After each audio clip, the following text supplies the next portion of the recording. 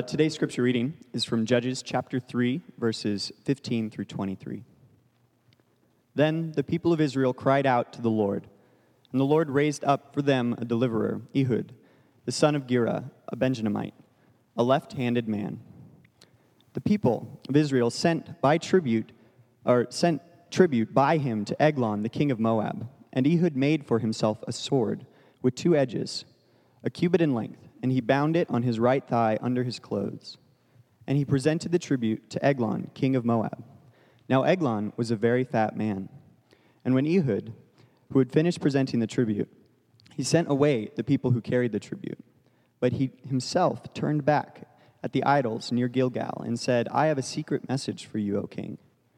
And he commanded, Silence, and all his attendants went out from his presence. And Ehud came to him as he was sitting alone in his cool roof chamber. And Ehud said, I have a message from God for you. And he arose from his seat. And Ehud reached with his left hand, took the sword from his right thigh, and thrust it into his belly. And the hilt also went in after the blade. And the fat closed over the blade, for he did not pull the sword out of his belly, and the dung came out. Then Ehud went into the porch and closed the doors of the roof chamber behind him and locked them. This is the word of the Lord. You can be seated. All right. Thank you, Chris. This is indeed the word of the Lord. He wasn't supposed to read that passage. I don't know what we're in the Psalms actually this morning, and he just we are in Judges 3, and I'm really excited to get into this. We are excited for this series. This is our second week in the book of Judges. I'm going to intro Judges just to kind of bring us all up to speed again quickly. But before I do, or as I'm doing that, if you have a Bible, go ahead and turn with me to Judges chapter 3. If you don't have a Bible with you, hold your hand up high and keep it up. También si necesitas la Biblia en español, solamente siga español. And so we say that every week. We want someone to be able to have a Bible in their own heart language and read and understand what God's saying. And if you need a Bible, hold your hand up high. Don't be shy, because we want you to have a Bible. If you don't own one, keep this one. Mark your name in it, and especially for this next about 7 or so weeks, read over Judges, because as a church here, we love to read through books of the Bible and submit ourselves to what God communicates in His Word. And so when we say that, we're not like, we don't want to be identified by what we're not. Like, we're not against what you may have heard as like topical preaching. We're not against that. In fact, a few times a year, we will, specifically and pointedly hit on a few subjects that God has really called us to speak into. But by and large, we've just embraced coming under God and His Word and preaching through things like this that we would likely not just choose, right? Like what we just read. That's not one that you would just be like, I want to preach through Judges chapter 3. In fact, when we decided to go through Judges, we brought in a scholar, a guy who's devoted his whole life to studying Judges. He's written commentaries and books. We brought him in to teach some of the redemption pastors on this. And he was like, of course, no one ever wants me to do this. I'm excited to do it. And he flew in here and he went through it. And then he said, why'd you guys call me here? And we were like, well, we're going to preach through Judges. And he was like, why? And no, he was excited about it and stuff. But he still was like, man, this is hard, because this is not your Sunday school version, okay? This just a warning. This isn't like, let's read about Samson. You should be more like Samson. That's not the way this whole thing goes. And so, what we'll see time and time again in Judges is what we talked about last week, is the very last verse of Judges gives like the theme of the whole book. In chapter 21, it says, there was no king in Israel, and everybody did what was right in his own eyes. And so the tragedies that we'll see time and time again is that because there's no king, because there's no ruler that submits to God over Israel, people are just doing what they want to do. And it's eerily similar to the world that you and I find ourselves in today. And so when we come humbly before God's word, we see, wow, that really applies to us today, individually and corporately and societally. Man, we have we need to come before God. And so what we'll see is a cycle if you will, there's a cycle that we'll be walking through that comes time and time and time again. And it's that the people of Israel, the people of God, find themselves in their cycle in the first part. Number one, they sin. They forget what they've known. Generation from generation, they don't pass on what it looks like to surrender to God and to live under His good rule and reign. And so the people sin. And then from there, God sends an oppressor, and they are oppressed because there's consequence of life lived apart from God, and they're oppressed for a season. And then eventually, finally, they're like, enough's enough. God, help us. And they call out to God. There's supplication. And then God faithfully, time and time again, sends salvation. He sends a rescuer. And then from there, they go into a season of rest, and there's a period of rest. And then at the end of that rest, whoever God sent to deliver the people dies, and then again they forget.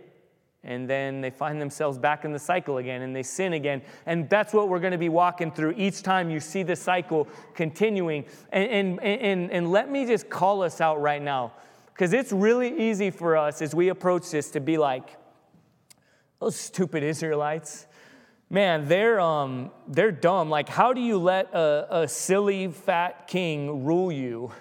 Like, why would you do this? Why would you be in this place? Well, if let's just be real, if they were to look at our lives today, they might be like, you silly Westerners. All these idols that you give yourself to, all this technology, all these images, all these false gods that you surrender and submit yourselves to. How could you be ruled by such things? So as we approach this, like, we need to be humbled.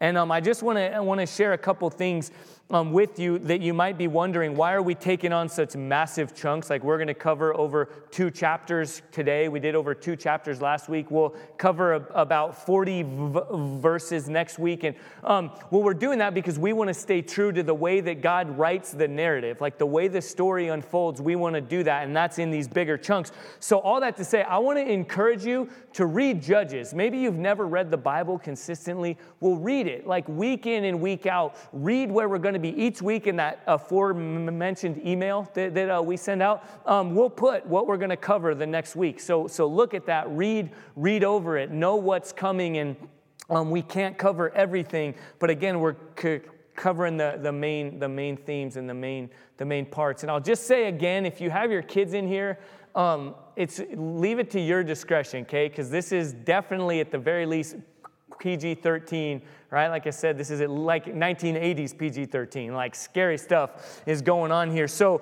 use your own discretion if you have your kids in here, because what we'll see is we're going to see some funny stuff like what we just read. We're going to see some straight up weird stuff. And then we're also going to see some downright horrific stuff that's very appropriate to the world that we live in today. So again, let's come humbly. Let's ask God to lead us through this time and to speak to us through His word. Lord, thank you for your word. Thank you that you have given it to us as we need it. Lord, thank you that you didn't just say, oh, you're in control, you're in charge, just pick and choose and copy and paste whatever you want to know about. But Lord, we come humbly before your word. And Lord, we confess that we are prone to have no king and to do what is right in our own eyes. And so the good news is that you are the king, that you are the ruler, that you are the creator, that you know what is best for us. And so, Lord, we pray that you would convict us and compel us to live our lives in submission to you. And Lord, we pray all this in Jesus' name. Amen. All right, so as we pick up in chapter 3 here, where we ended last week, if you remember, we ended in verse 11 that Othniel, the king of, or the son of Kenaz, died in chapter 3, verse 11. That was the first cycle, the deliverer that God sent. And then right away in verse 12, we see the people of Israel again did what was evil in the sight of the Lord. And so the Lord sent this king of Moab, Eglon, who we've already heard about him. God gave him, raised him up as an oppressor. And so he brought the thunder down on the people of Israel, and he called his friends, the Ammonites and the Amalekites, and these different non-God-fearing entities raised up, and they came and they attacked Israel. And so now we pick up in verse 15, we're picking up now in verse 14. The people of Israel served Eglon, the king of Moab, 18 years. So they were oppressed. And we'll see as the cycle continues, the length of oppression gets longer. The magnitude of their calling out and crying out gets even worse. The oppression gets uglier and uglier. And so they're oppressed now this time for 18 years. And then in verse 15, the people of Israel cried out to the Lord. They've had enough. The cycle has continued. Their own sin and the consequences of their sin became more and more real to them. And they're like, God, we need help.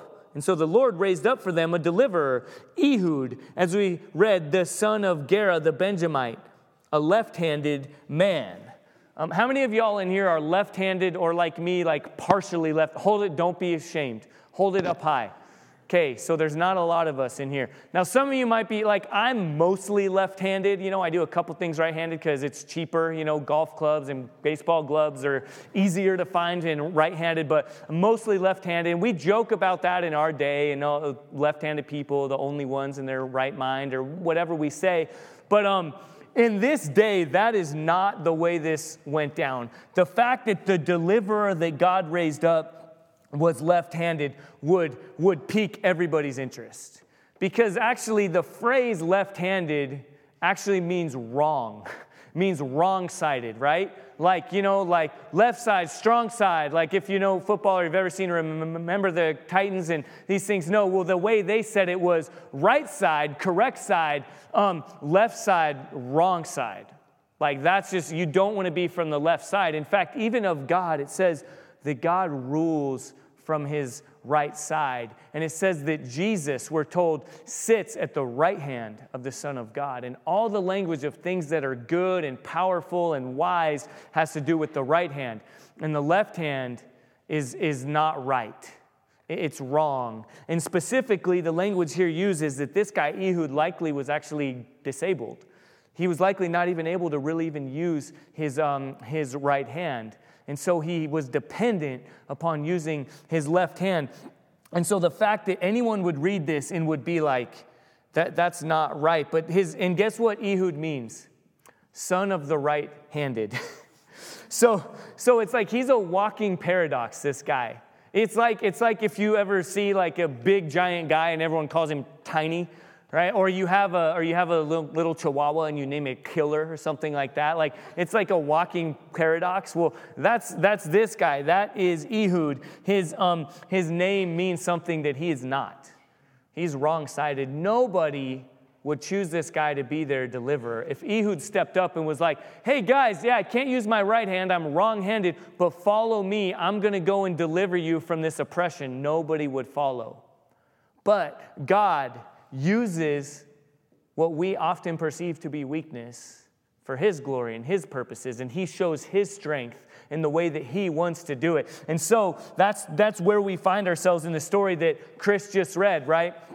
And guys, it's okay to admit, this is just funny. It's funny. So this guy Ehud goes and he brings a tribute to the king Eglon. And he's allowed to get close because of his disability. Because, you know, he would come and anyone bringing a tribute and wanting to go before the king would be frisked, right? And so he goes, he gets frisked, right? Hands on the wall, whatever, he's getting frisked. But no one would have their sword on the right side because you, as a warrior, you would use the hand that you would use to come across and get the sword so you could use it quickly. Right? And so in his case, the sword is on the right side. But since no warrior would be left-handed, they just checked the left side where the sword would likely be.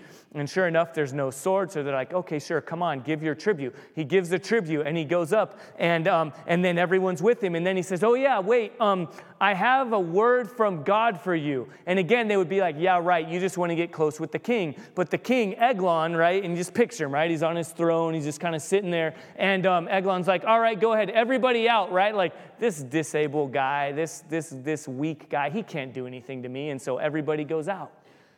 He's alone with the king. No one else would have ever found themselves in this position. And then he says, I have a word from God for you. And so Eglon gets up and kind of stumbles over to him. And like a ninja, right? Ehud's like, bow, wow, gosh, left-handed, you didn't see that coming, pulls out the sword, boom, sticks it in his stomach, and his fat goes over the sword, and he's like, give me my hand back, and he pulls his hand back, leaves the sword there, and yes, it says the dung came out, okay? We're adults here. You know what dung is? It's poop. You can giggle. It's okay. He said poop. The Bible says it. Poop came out, and this is just funny and gross. And so Ehud's like, I'm getting out of here. So he goes, he shuts the chamber doors and locks it and walks away. And he's like, I wouldn't go in there, you know. And so he leaves, and the people, Eglon's people are like, oh, what's going on there? So Ehud has time to get away. He runs off and he flees. Again, do you see the wisdom of God in our silliness and our brokenness? God uses someone from the wrong side, a walking paradox, to bring about his deliverance and his purposes. And so what happens there and the way it unfolds is Ehud gets away, he runs away, he has time to get away because the servants of Eglon are like, they're nervous and they're like, what do we do? Do we go in there? And they're like, I smell something. And it says he's probably indisposed. He's relieving himself and they don't want to go in there and the doors are locked. And they're like, man, what is he? So finally, over time, they build up the courage, they break in and they find him and they're like, oh my goodness. Well, all the while, Ehud has time to go to sound the trumpet, to raise the people up, says, come and follow me. God has given us deliverance this day. And again, no one would usually follow this guy. But because of what God has already done, going before him, using him to bring deliverance, the people follow. And they find deliverance from their oppressors. And you see that God uses the broken, unlikely things in our world to accomplish his purposes. And hopefully this is encouraging and maybe convicting to you. Because guys, we're just like this. God doesn't share his glory. We say often here that we take God seriously and not ourselves. Like just very simply, I had an example right now I don't know if anyone else was with me there, but when we read through that confession together, I was that guy that kept on saying something. Like I thought the slides still changed and everybody else stopped. And I'm like, well, it's okay, right? We take God seriously, but not ourselves. Like I'm like, if you're ever at the Arizona football game or something, everyone chants like U of A. And is anyone with me here? Like you get anxious because you're like, when's everyone going to magically stop? And I'm the one just still yelling out like right. Like, you know, so that's, but those things, like there's a freedom, and that's a silly example, but there's such a freedom in following God because we know that we take him very seriously, but not ourselves. That he uses the paradoxes that are us in our lives. And we see that most clearly pictured in Jesus. As we walk through in the whole Advent season going up to Christmas, we saw that God delights in using the unlikely circumstances, that he chose to take on flesh and to come into a broken world to a young virgin girl in a really poor family, in a really poor town, in a really unlikely way, at a really unlikely time, to bring the ultimate deliverance to the world. And so that's what we see here in this context. And then the cycle, though, will continue. And I'm just going to briefly mention verse 21 there. Shamgar gets one verse. Like Ehud didn't deliver fully, as none of these deliverers do. They're all pointing to the ultimate need for a deliverer who will not die, who will deliver in full. And so Ehud didn't get the job done fully, and so Shamgar is raised up after him, and he kills 600 Philistines with an ox goad, and then he also saved Israel. So he was also helped, just he gets a verse there. But then, chapter 4, verse 1, the people of Israel again did what was evil in the sight of the Lord after Ehud died. Are you getting sick of that yet? Because it's going to keep happening in your own life, in the life of someone in your family, and where you find yourself. Do you get sick of the cycles that we saw up here that just continue time and time and time again? God, this will be the last time. I'm coming back from church camp. I'm coming back from an emotional high, wherever it might be. This is it, God. Fall to our knees. Plead, make empty promises. And then as the cycle goes on, we'll even see with Israel, their promises become less concrete because they start to know, who knows, maybe I will go back to it again. And the cycle will continue. But this time, God raises up a deliverer, another unlikely deliverer. He raised up somebody for them that they wouldn't have seen coming. In verse 4, now Deborah, a prophetess, the wife of Lapidoth, was judging Israel at that time. She used to sit under the palm of Deborah between Ramah at Bethel in the hill country of Ephraim, and the people of Israel came out to her for judgment. So again, we don't really recognize what's going on here, but God went from a left-handed deliverer from the wrong side to a woman prophetess and judge. And this would not be normal in their day. Women didn't get treated respectfully. There wasn't a lot of high regard for women in their day. Yet we see that this woman, Deborah, was clearly used of God. She was clearly a leader that he had sent to bring judgment and wisdom. And yet she's different from every other deliverer that we'll see because she's not a warrior. She doesn't use her strength and her brawn. She doesn't use this, but she uses her faith in God and her dependence upon him and her wisdom to bring deliverance to the people. And what we'll see, though, unfold is that God uses many people in this specific context. It's not just one. It's not one hero. It's not Ehud with his sword and doing all this. He uses all kinds of different people. And so Deborah, though, in her role of authority, speaks to a man named Barak. And she calls Barak and says, Barak, God has raised you up to be a deliverer.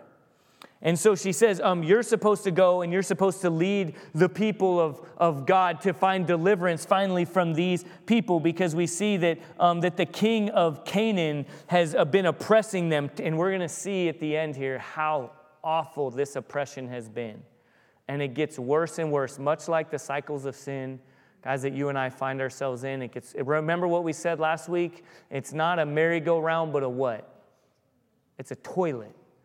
The cycle of sin is not a merry-go-round. It's not just little games. That the more and more we get used to the sin that we embrace, the false gods that we submit ourselves to, the uglier and uglier it gets. And so that's what happens here. And it says that this guy actually had a commander of his army named Sisera. I'm in verse 2 right now. Sisera. And he lived in a place. I'm not about to go ahead and try to announce or pronounce all these things. But it says, the people of Israel cried out to the Lord for help, for Sisera had 900 chariots of iron, and he oppressed the people of Israel cruelly for over 20 years. And again, that's used because no matter how many foot soldiers you had, even if you had thousands upon thousands of soldiers, 900 iron chariots would cut. I mean, think like Mad Max here in the Thunder. Like this would just cut through foot soldiers like butter. Like, so 900 iron chariots is like, man, there is no hope for the people of God. And then who does he raise up? He raises up a woman. And they're surprised by this, and yet she's not going to physically deliver the people, but has a faith in God, and she's exercising judgment. And then she calls this man Barak, and is told, "You're actually going to lead the people." And right here in verse 6, she says, "Go gather men at Mount Tabor, taking 10,000 from the people of Naphtali and people of Zebulun. And I will draw out Sisera and the general of Jabin's army to meet you by the river Kishon with his chariots and his troops, and I will give him into your hands." So she's saying, not that she's going to do that, but this is what God's saying. She's saying, I have a word from the Lord, and so go do all these things. And let me just quickly, as an aside here, because some denominations, some churches throw out prophecy like really easily. Just real like, I got a prophecy real quick for you. I got a word from the Lord from you real quick. And we do not doubt that God continues to give us word. It always, 100% of the time will fall in line with his word. It will never, ever contradict his already given, inerrant, perfect word. And so we just better be really careful. If you have a word from the Lord, a prophecy, it better be a prophecy. Because the fact that this woman is a fact that Deborah is a prophet means that everything she says, God says, must be 100% accurate. Because if you said that you had a prophecy from God and it didn't come true, the consequence was death. So nobody just threw it. I think I ate bad carne asada last night, and it may be a word from God. It may be that, I don't know, but I'm just going to throw it out there anyway. No, we better be careful if we say we have a word from the Lord, unless it's coming directly from his word that has already been given to us. And yet she knows this is what God has called Barak to do. And so she says, raise up 10,000 people. And then in verse 8, something interesting happens. Okay, Barak said to her, if you will go with me, I will go. But if you will not go with me, I will not go. So again, Deborah is honored, right? We want to recognize that. She's a prophet. But she's also, it's sort of like she's like, man, something's going down outside. Someone's got to do something. You should go out there and save them, right? And so she's like, I'm not about to go out there and physically, deliver these people. So she's not necessarily the hero here. And then Barak, though, is like, well, okay, I'll go out there, but you come with me, right? Like you hold the flashlight and we'll go out there together, and that's what's kind of going on here. And some people think this might be like she just put Barak on blast, because in verse 9 it says, I will surely go with you, but nevertheless the road on which you are going will not lead to your glory, for the Lord will sell Sisera into the hand of a woman. Oh, dang. No, she didn't, right? And we're like, man, she just kind of like called out Barak. But that's not what's going on here. What we'll see more clearly in chapter 5, which, by the way, chapter 4 and chapter 5 are actually the same story. So we're not going to walk through chapter 4 as much. Chapter 4 is actually a song. It's called the Song of Deborah and Barak. And so I'm actually going to call my wife up here, and we're going to sing that song for you. We're going to have a little duet. No, you don't want that. My wife can sing. You don't want to hear me try to do that. But so chapter 5 is a song, and as we'll see, though, laid out there, she's not calling out Barak. She's not saying like, man, you wuss, fine, I'll go with you. But, she's not calling him out. She's prophesying.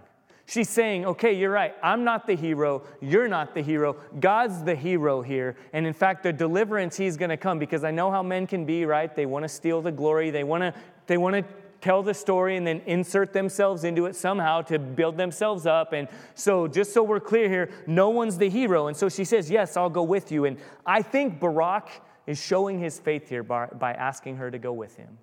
He's showing his humility before God. He's saying, God has raised up a woman who no one in my culture would acknowledge as a sent deliverer of God's people. Yet he clearly has raised you up. So I will go, and you need to come with me. And then she prophesies and says, so you're not going to get all the glory, just so we're clear on this. And he's like, yeah, I know, I'll still go with you.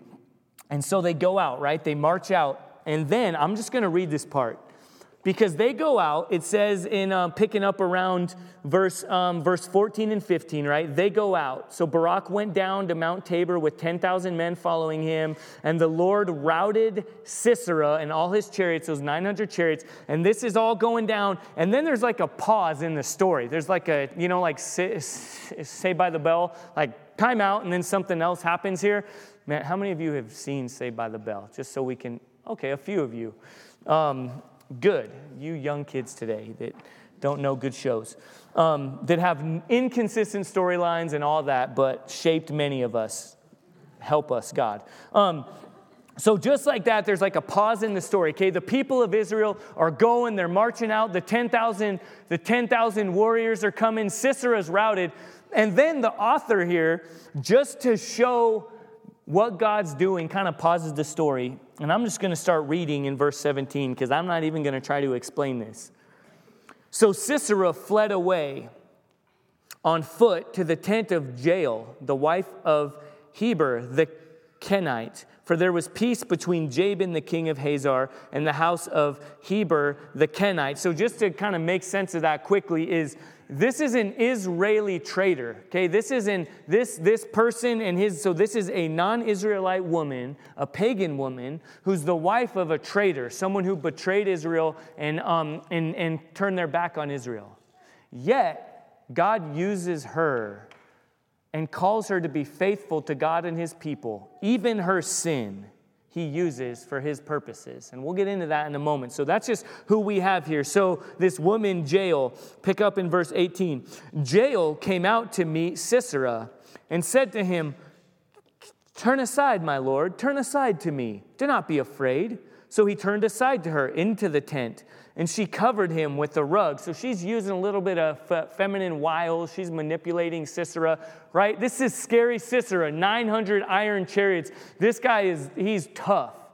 And she's like, hey, and he respects her and trusts her because she's not from the people of Israel. So he trusts her. And so he turns aside, and he's like, okay.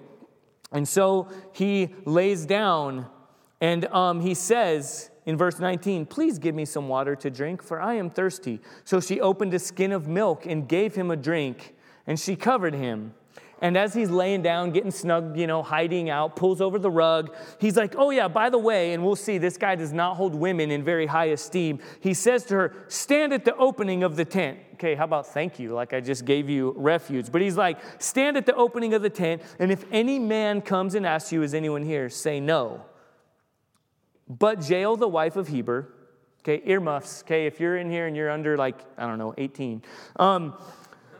So she takes a tent peg, and a hammer in her hand. Then she went softly to him and drove the tent peg into his temple until it went down into the ground while he was lying fast asleep from weariness. Man, this is ugly, and this is real. This massive, incredibly fearful, terrifying general, Sisera, comes, and this, pagan woman, wife of a traitor, has an opportunity, uses all kinds of sin, all kinds of deception, calls this guy into her tent, calls him to lay down. He lays down, and she goes, grabs a tent peg, and takes a hammer and jabs it through his head, through his temple, into the ground. And I love God's word here, just in case we weren't so sure, in verse 21, so he died. Oh, thanks for making that clear. I didn't know. I was wondering how it all ended. I was wondering if Sisera got up and was like, what gives? Just in case we didn't know what happens when a tent peg goes through one side of your head and out the other into the ground, you die. So the other reality here is that we would miss things, okay? Anytime you read God's word, you got to dig in. And, if you want a commentary, that's why we study in groups and we learn these things together, is that though a hammer and a tent peg in our day sounds pretty intense and pretty manly, these were actually, in their context, it would be like saying, took a crocheting needle and whatever, and some thread, and, killed this great warrior, took him down. I'm sorry, hipsters, I know that crocheting is cool, and, knitting beanies and things like that is very manly. But in their day, these kind of things would not bring to mind like manliness and manly tools.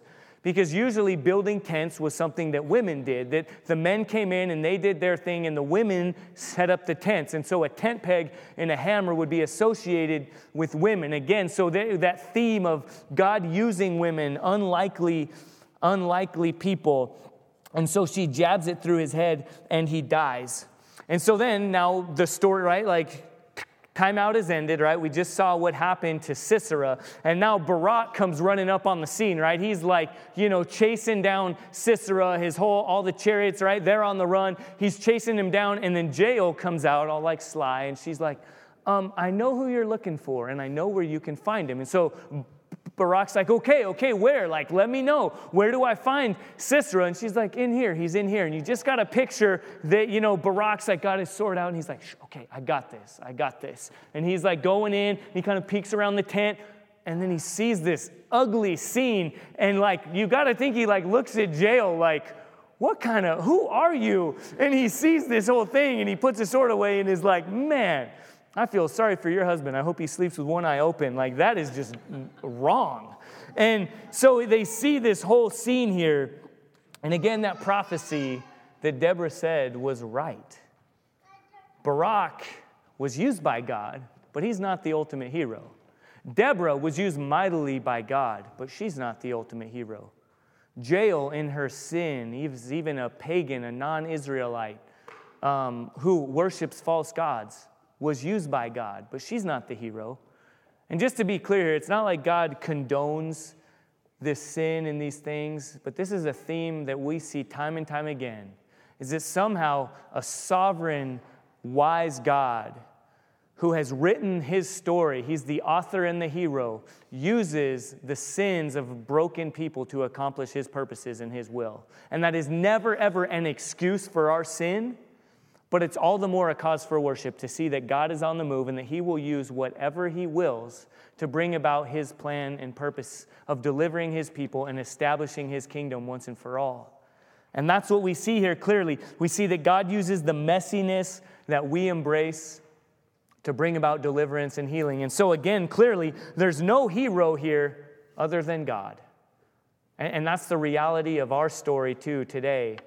That's the reality of our lives, is that he is the hero, that he will use us. He will use even sin. He will use brokenness to accomplish his purposes. And so it ended there. And they destroyed Jabin, the king of Canaan, and they found rest. But then in chapter 5, like I said earlier, a song comes out. Chapter 5, verse 1. Then sang Deborah and Barak, the son of Abinoam, on that day. And then it goes into the song. I have no idea what that song would look like or that melody. Maybe you can take it on your own and read chapter 5 and make up a song. I mean, I don't know. I don't know how that would go. But somehow this is a song, the song of Deborah and Barak. And we see a few things, though, that I want to highlight here.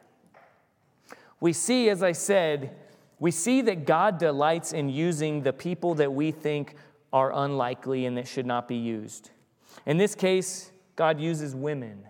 In chapter 5, the word God is used like tons and tons of times. In chapter 4, it's more of a historical narrative. Like, this is what happened. This is what happened. The whole tent peg ordeal, right? All these details are used. But then in the song, the reality of the true hero and the true deliverer is used. And the word of God, the name of God is used time and time again. And also the fact that what we'll see here is that we'll see sins against women. We'll see God using women to bring deliverance. We'll see the theme of women actually talked about much more here in chapter 5. And so in just a couple of places, specifically first in verse 7 there, it says this about the deliverance that God has brought. It says the villagers ceased in Israel. They ceased to be until I arose. I, Deborah, arose as a mother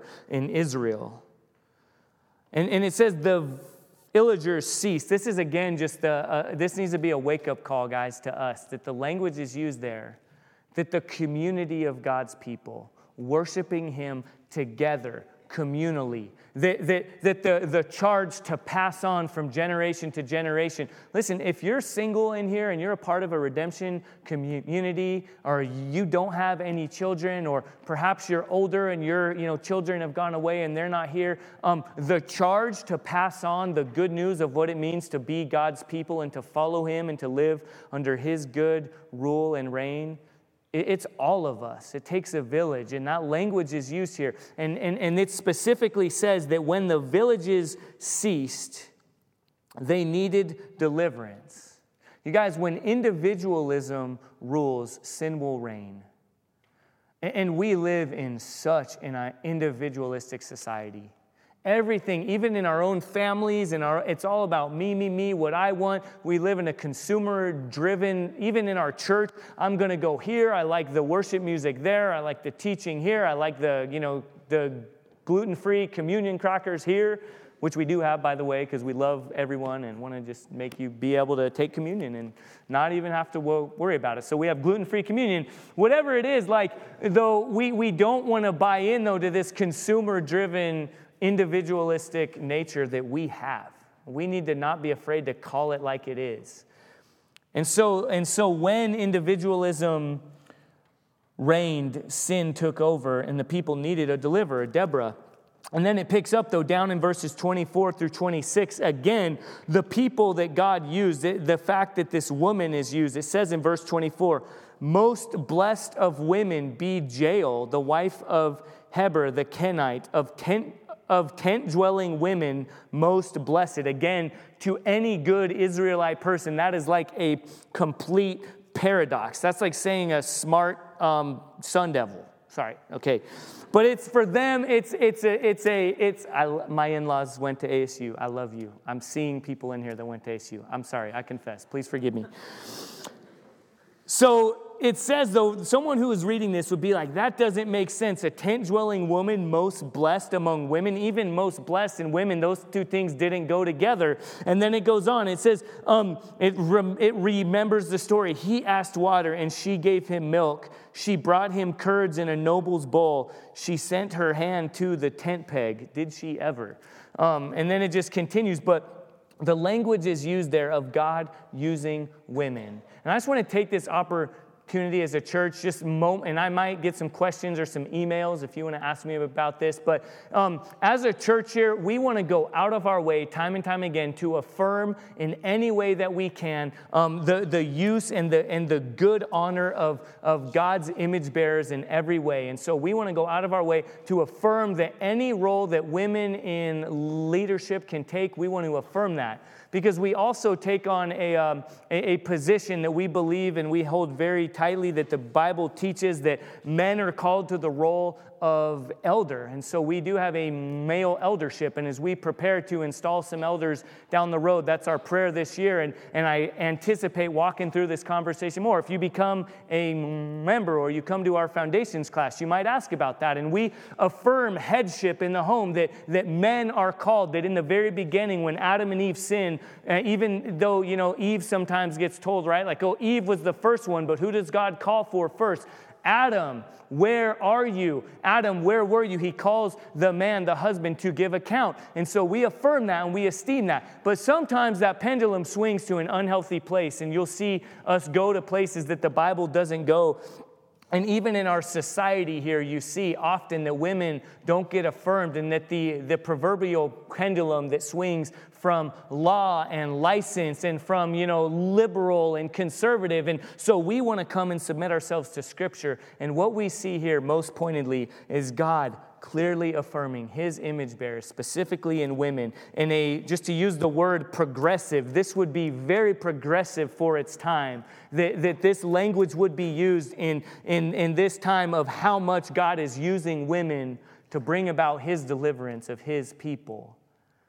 And so we want to celebrate that. And so, though, just again to kind of sum that up as a church, what this means for us is any role that a non-elder male can hold, we want to affirm and have women do. So, teaching in Sunday schools in different contexts, coming up here to lead in our call to worship and our communion and all these things. And so I just see this as an opportunity to affirm that and to share that. So again, if you have any questions on that. But let's continue in the story as God unfolds it. Because we can't miss that, and we can celebrate, man, God uses a left-handed guy. God uses a bunch of different people, unlikely people. And here, clearly, God is affirming women in his plans and his purposes in the leadership of his people. And then, before we close, I just want to point something else out. That there's a theme here of God using women to bring deliverance, specifically of women. Because, guys, something that we miss is that when we embrace individually and societally oppression in all its different forms, there's a theme in who gets oppressed and who gets most, who suffers most. And it's usually the marginalized. It's usually the underrepresented, often socioeconomically, ethnically, and yes, in gender. Often women are the kind of the overlooked recipients in times of oppression. And what's going on here is we learn about what kind of evil was going on under the oppression of God's people. In verse 28 there, I just want to read this because now Sisera's mom is looking out the window. And again, I imagine if this was in song form, it would be really powerful. But in song form, we learn here that his mom is wondering, where's Sisera? What happened to my baby boy? And so it says in verse 28, out of the window she peered. The mother of Sisera wailed through the lattice. Where is his chariot, so long in coming? Why tarry the hoofbeats of his chariot? Her wisest princesses answer. Indeed, she answers herself. Have they not found and divided the spoil? A womb or two for every man. spoil of dyed materials for Sisera. And guys, we could so easily read that and miss that these women have grown jaded to the horrible, horrific effects of sin when it is given free rein. That they're just like, hey, men will be men. They're out doing their thing. Some of you might have the NIV version in it. Translate that as not womb. It says a girl. But the right translation is a young girl or a womb, as the ESV translation says, or more pointedly, a sex slave. That Sisera and his view of women, that in this way of life, when sin rules and reigns, they have a sex slave ring going on. And so these women, and even Sisera's mom, are calling out, and they're like, oh yeah, remember, they probably found a couple of women to abuse, to kind of take advantage of. And what we see there is just how jaded we can become when we grow numb and complacent to the horror of sin. And what does that look like in our day? Come on, guys will be guys, right? Sowing our wild oats, looking at a little pornography, just kind of, hey, you got to do it right. What happens in Vegas stays in Vegas. No, it doesn't. It never does.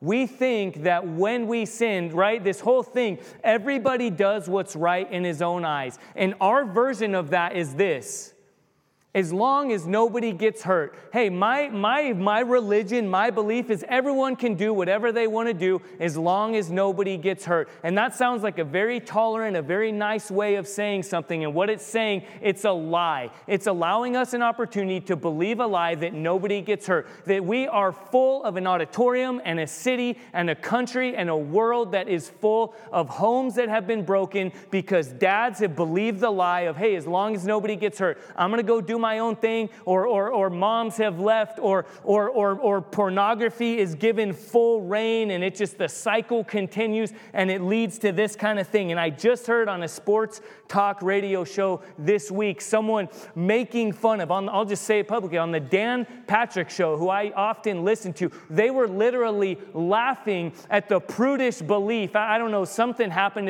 not at the Super Bowl, the halftime show, but they were literally just mocking the conservative response to, indecency and to, exposure and all these things. And they were literally laughing at what we see, though, is the reality of sin given full reign always continues, and people are hurt. And thankfully, we have a God who remains engaged and who cares enough to take on flesh, to enter into the mess, and to bring deliverance, and that he uses women to bring deliverance to this terrible, horrible atrocity that is sex slavery.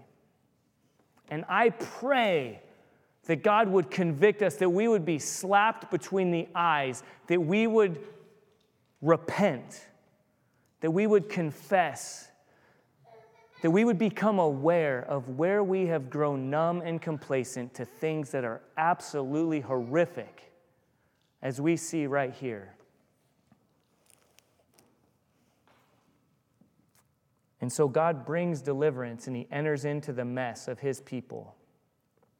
And that's the theme time and time again throughout Judges, and most pointedly here, is that God has every reason to turn his back and to say, man, you have made your bed, now you can sleep in it. But he doesn't. He cares. He loves. He always answers. Though we are fearful and faithless, he always remains faithful. And so, guys, as we close and as we respond to this, as we see that God uses unlikely people, that God uses our messiness to bring about hope and healing, that God uses even sin to continue to bring purpose and meaning, to ultimately bring restoration, let us end in response that thankfully we live in a time where we have a symbol, a cross, where we see that God doesn't just stand afar, but he took on the oppression, he took on the mess, he takes on the brokenness to bring healing. Where you and I have grown complacent, he has remained present. Let's respond in prayer, in confession, in desperation. Lord, we thank you for the deliverance that you have brought. I didn't actually even plan on ending the sermon there. But Lord, I think you have us in a place right now where, Lord, we need to cry out to you. Even as we sang the song right before this, Lord, we cry out to you. We need you. Lord, I confess how easy it is to make light of sin. As long as nobody gets hurt is such a lie that we all believe.